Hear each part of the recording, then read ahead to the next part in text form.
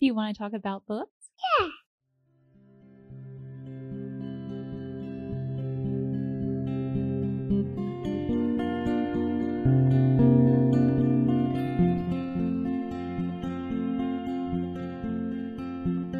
Hello, and welcome to A Well-Read Life. This is a place to share stories about good books and the reading life. I'm your host, Beth Jamison. Join me as I meander through my reading journey and discover the books that make up a well-read life. Well, I'm back with the last installment of the Reading Like Kathleen Kelly series. Today I'm talking about Boy by Roald Dahl. Now, in the movie You've Got Mail, you will remember Boy from the story time scene in the movie. It's when Tom Hanks takes his aunt and his half-brother to story time. They're out having a day together and they've just been to the fair. Now, it took some time before I discovered what the book was that Meg Ryan was reading, and it really piqued my interest from the first time I watched the movie. It just is such a captivating scene, if you remember, when she's reading that section of the book. She does such a good job, and it pulls you in, and you're as entranced as the children listening. But I couldn't figure out what book she was reading, and it used to be a little bit of a game between my mom, my sister, and I to see if we could discover what the book was. And it took a little while, which is, you may have watched the movie and discovered it right away, but it took us just a little bit of time. And if you look over during that scene, I believe it's to our left, I could be completely wrong, there's a little sign next to Meg Ryan, and it tells what the book is that she's reading. And it was, of course, Boy by Roald Dahl. She is reading from the chapter called The Great Mouse Plot, which I will talk about more in a little bit. But first, I want to talk about my reading the book for the first time. I first read the book in my early 20s when I was fresh back from an extended trip abroad, studying at a place called the Bree Fellowships. I was on a serious reading binge at the time. I had been so refreshed and encouraged by my time at Le Bree, where literature played such an important role in my studies there. It might have been around that time that my mom and I were very diligent about finding out what the book was that Meg Ryan was reading. And we may have had to do some pausing to discover it. Once I found out what the book was and I got a copy, I read it and immediately fell in love with the book. And I've read it a few times since, and each time I've just loved it. And I've just come off a fresh reading of it and love it just as much as the first time. This is one of my personal favorite books of all, and my favorite Roald Dahl book. I also love The Witches, which I'll mention in just a little bit, and Danny the Champion of the World. And a confession for all Roald Dahl fans, I'm very sorry, but I have never read Matilda or seen the movie, although it is on my list, but I know it is a favorite of many friends, and I apologize for not reading it sooner. Boy is a memoir of Roald Dahl's childhood and teen years, and as he explains in the book, they are small recollections that he remembers throughout the early years of his life. He is careful to distinguish that this is not an autobiography. He says this in the introduction, and he says of the stories he shares, some are funny, some are painful, some are unpleasant. I suppose that is why I remembered them so vividly. All are true. And this is a great summary of the stories in the book. There are some hilarious stories. There are some sad stories, some painful stories, as he says, but it is such a good book and it is well worth reading. Boy covers his childhood in Wales, his summers visiting relatives in Norway as a child, and his years in English prep schools. Now, just as a fun fact I discovered from my copy of Boy, there is actually a Roald Dahl museum that you can visit in England. So you can go to roalddahl.com, I believe, and look on there for the museum. I will include a link in the show notes. But if I ever make it over to England again, which I'm hoping at some point, I would love to make that one of my trips. Now, he begins his book with a little bit of history of his mother and his father, who were both Norwegian. When his father was a child, he was in an accident. He fell off of the roof of his home and he broke his arm. Well, a very harrowing, visit by the doctor follows, which would, in today's society, this doctor would be sued for malpractice because the man was drunk, and by accident, his father had to end up having his left arm amputated, which is a bit shocking when you read this story, but don't let that deter you. It shows the grit of his father, that although this happened to him as a child, which is very traumatic, he was able to overcome any obstacles and become a very successful businessman later on in life. And from all accounts, it seems from the brief memories that Roald Dahl shares of his father, a very happy man. He had some tragedy in life, definitely, but it sounds as though he was happy and he had a very happy first and second marriage. As a young man, his father left Norway and he eventually settled in Wales, and he had been in France before that, where he met his first wife, and he became a very successful and wealthy businessman. After his first wife died, he was left a widower with 2 young children, and this is where Roald Dahl's mother comes into the book.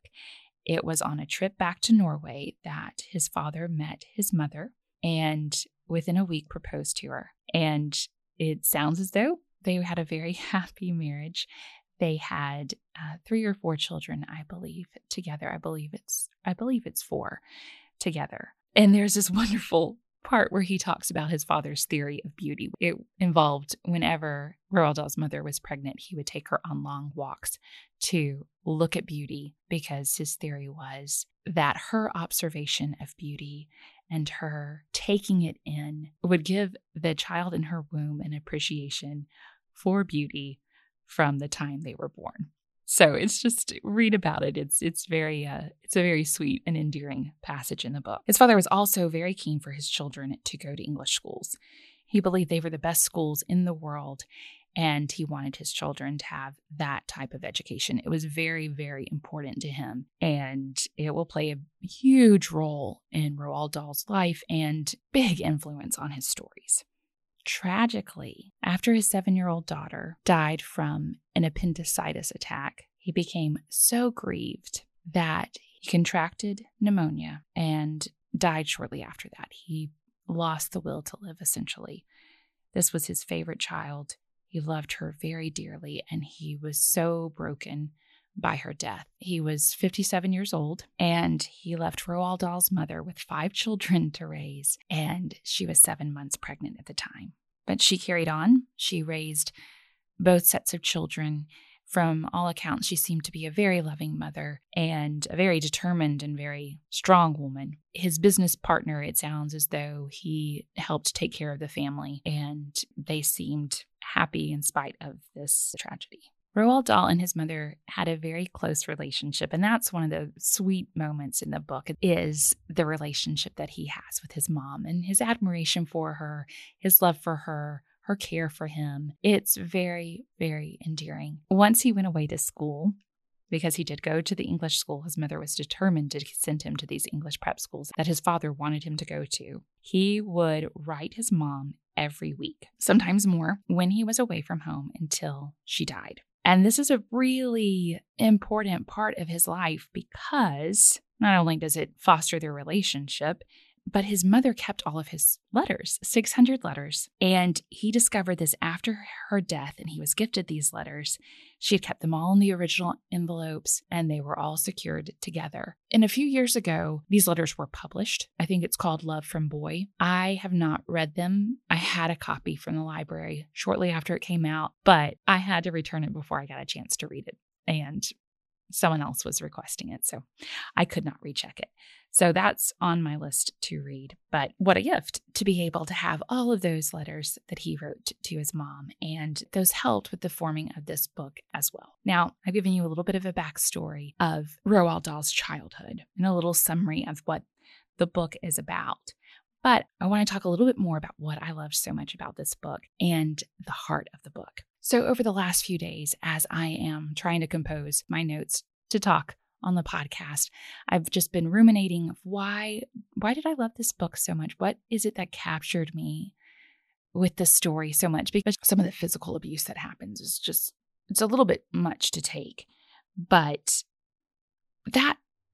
this sounds terrible, but that was not that did not deter me because I was so fascinated by the rest of his story. And so I've just been mulling, as I said, mulling this over. And I think I finally know why I love it so much. It's because to read this book, especially if you are a fan of Roald Dahl's writing, is to capture an insight into the origins of some of his most famous stories. And of course, also from the lore of You've Got Mail, it's in the movie during the storytime scene. So of course, if the character of Kathleen Kelly approves of this book, it must be wonderful. But I believe that's why I love this book so much. It's because of that insight. I love the history of a book, how authors come up with their story ideas, how a book is formed. If you listen to any of my author interviews, I'm always asking, so what was the process of the writing of the book like? That is something that just is so interesting to me and intrigues me so much. So I think that this really scratches that itch for me, is that I'm able to have this door opened to some of his most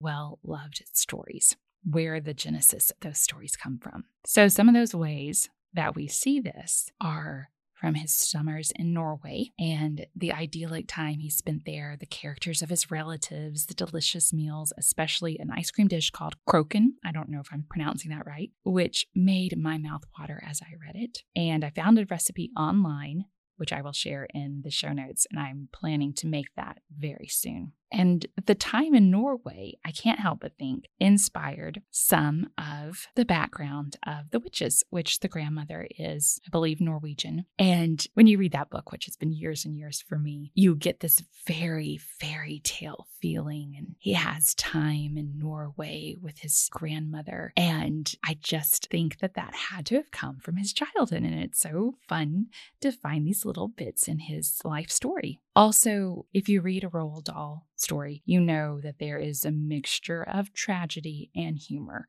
which you will see throughout this book. But it always mixes a little bit of the fantastical along with the tragedy and the humorous, which makes it so much more palatable for young children. But his life was tinged with tragedy, and you can see that little bit of a darker edge to his stories where it came from. He also has some very cruel adults in his life, along with some very loving adults like his family, his mother.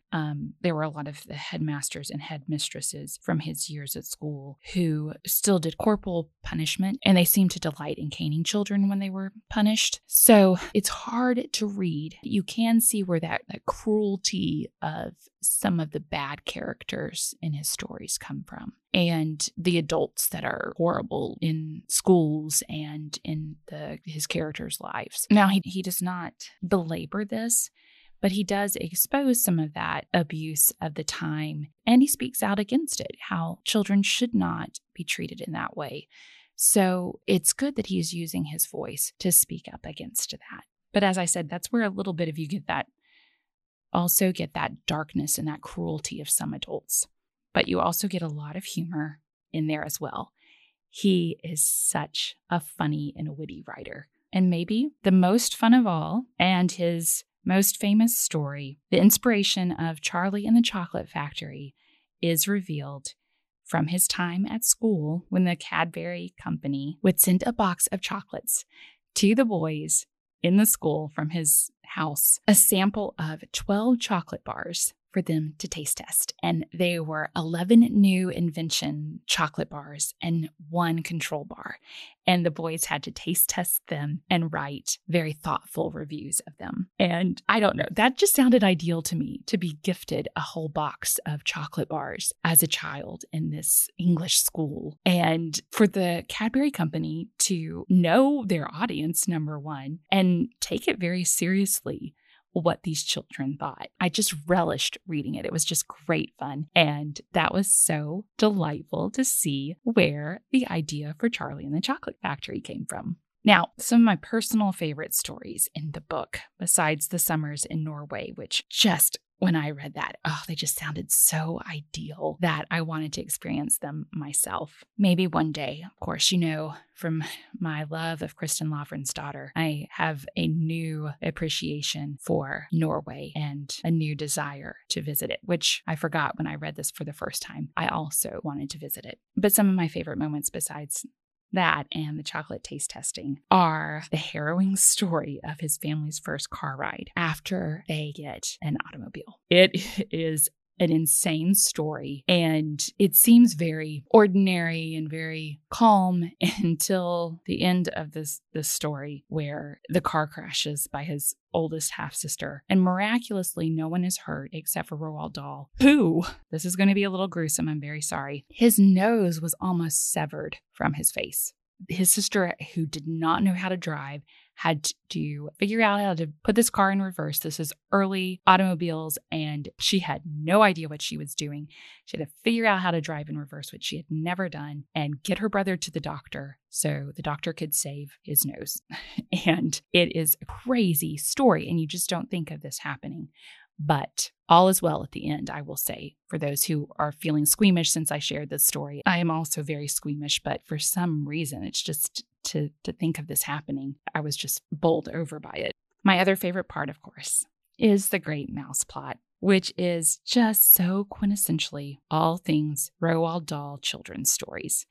This story feels like an invention from one of his books. And to think of these boys playing this horrible prank on this terrible woman, it is hilarious, but also it just gave me chills and all sorts of the jitters. But it is humorous, and it is slightly dark, and it is so, as I said, quintessentially Roald Dahl. And I hear my little girl up, so I'm going to have to start wrapping up. This book, as I've said, is very dear to my heart. Some of it is for the time that I first read it and that special time in my life, but also that peek that it offers into how a writer's life can shape and form the stories they write. It is at times a sad little book, but there is a great deal of humor and heart in it as well. He is a phenomenal writer. He is so witty. He is able to speak to a child without talking down to them, respecting them, as you know, is so important to me in a good children's book. And also, it can be enjoyed by adults just as much as children. As I said, I have read this book only in my adult life and have loved it. Don't let the threat of sadness and suffering put you off from this treasure of a book. It would especially be a good book as a read aloud for boys. And I would also highly recommend his book, The Witches After Reading Boy. It's a good, slightly creepy, but not too creepy book to read during the month of October. And just a disclaimer, even if you don't relish the idea of witches in children's books, this book is well worth reading. There is a very clear demarcation between good and evil in The Witches, and evil is never glorified. If you do, however, have very sensitive children, which I was as a child, and witches especially, I could not handle, skip this book until they're older. I can't do witches, but I love this book, and I will probably be reading it in the very near future. I'm about to go on a trip, so it might be one of the books that I take with me. There is also a sequel of sorts to Boy called Flying Solo, which I own but have not read, and it's about Roald Dahl's years working for the Shell Oil Company and his war years as an RAF pilot. I haven't read it, as I said, but my mom has, and she adores it. This is one of her favorite books. I know it was a book that she read, I think as soon as she finished reading it, she read it again. She enjoyed it so much. So it's also on my list of books to read, and I will get to it shortly. Well, that's all for this week. I am sorry for any background noise. My family is up and I hear them moving around. So I will have to go, but I will be back in 2 weeks with an interview with my friend Olga Pishnaik-Lawrence and her wonderful book. If you'd like to connect during the meantime, you can find me on Instagram at WellReadBeth. I also have a Facebook group called A Well-Read Life discussion group, but I'm rarely on that. I'm rarely on Instagram. I'm really trying to get my website up. I'm so sorry for the delay. But if you send me a message on Instagram, I will get back to you as soon as I can. If you've enjoyed today's episode and the podcast in general, would you consider leaving a rating or review? It's a small way that you can share the podcast with others. Well, my little girl is now here, and she is requesting that she can watch a little bit of Bluey. before breakfast. So I'm going to wrap things up. Until next time. Are you going to say bye? I just said bye. Oh.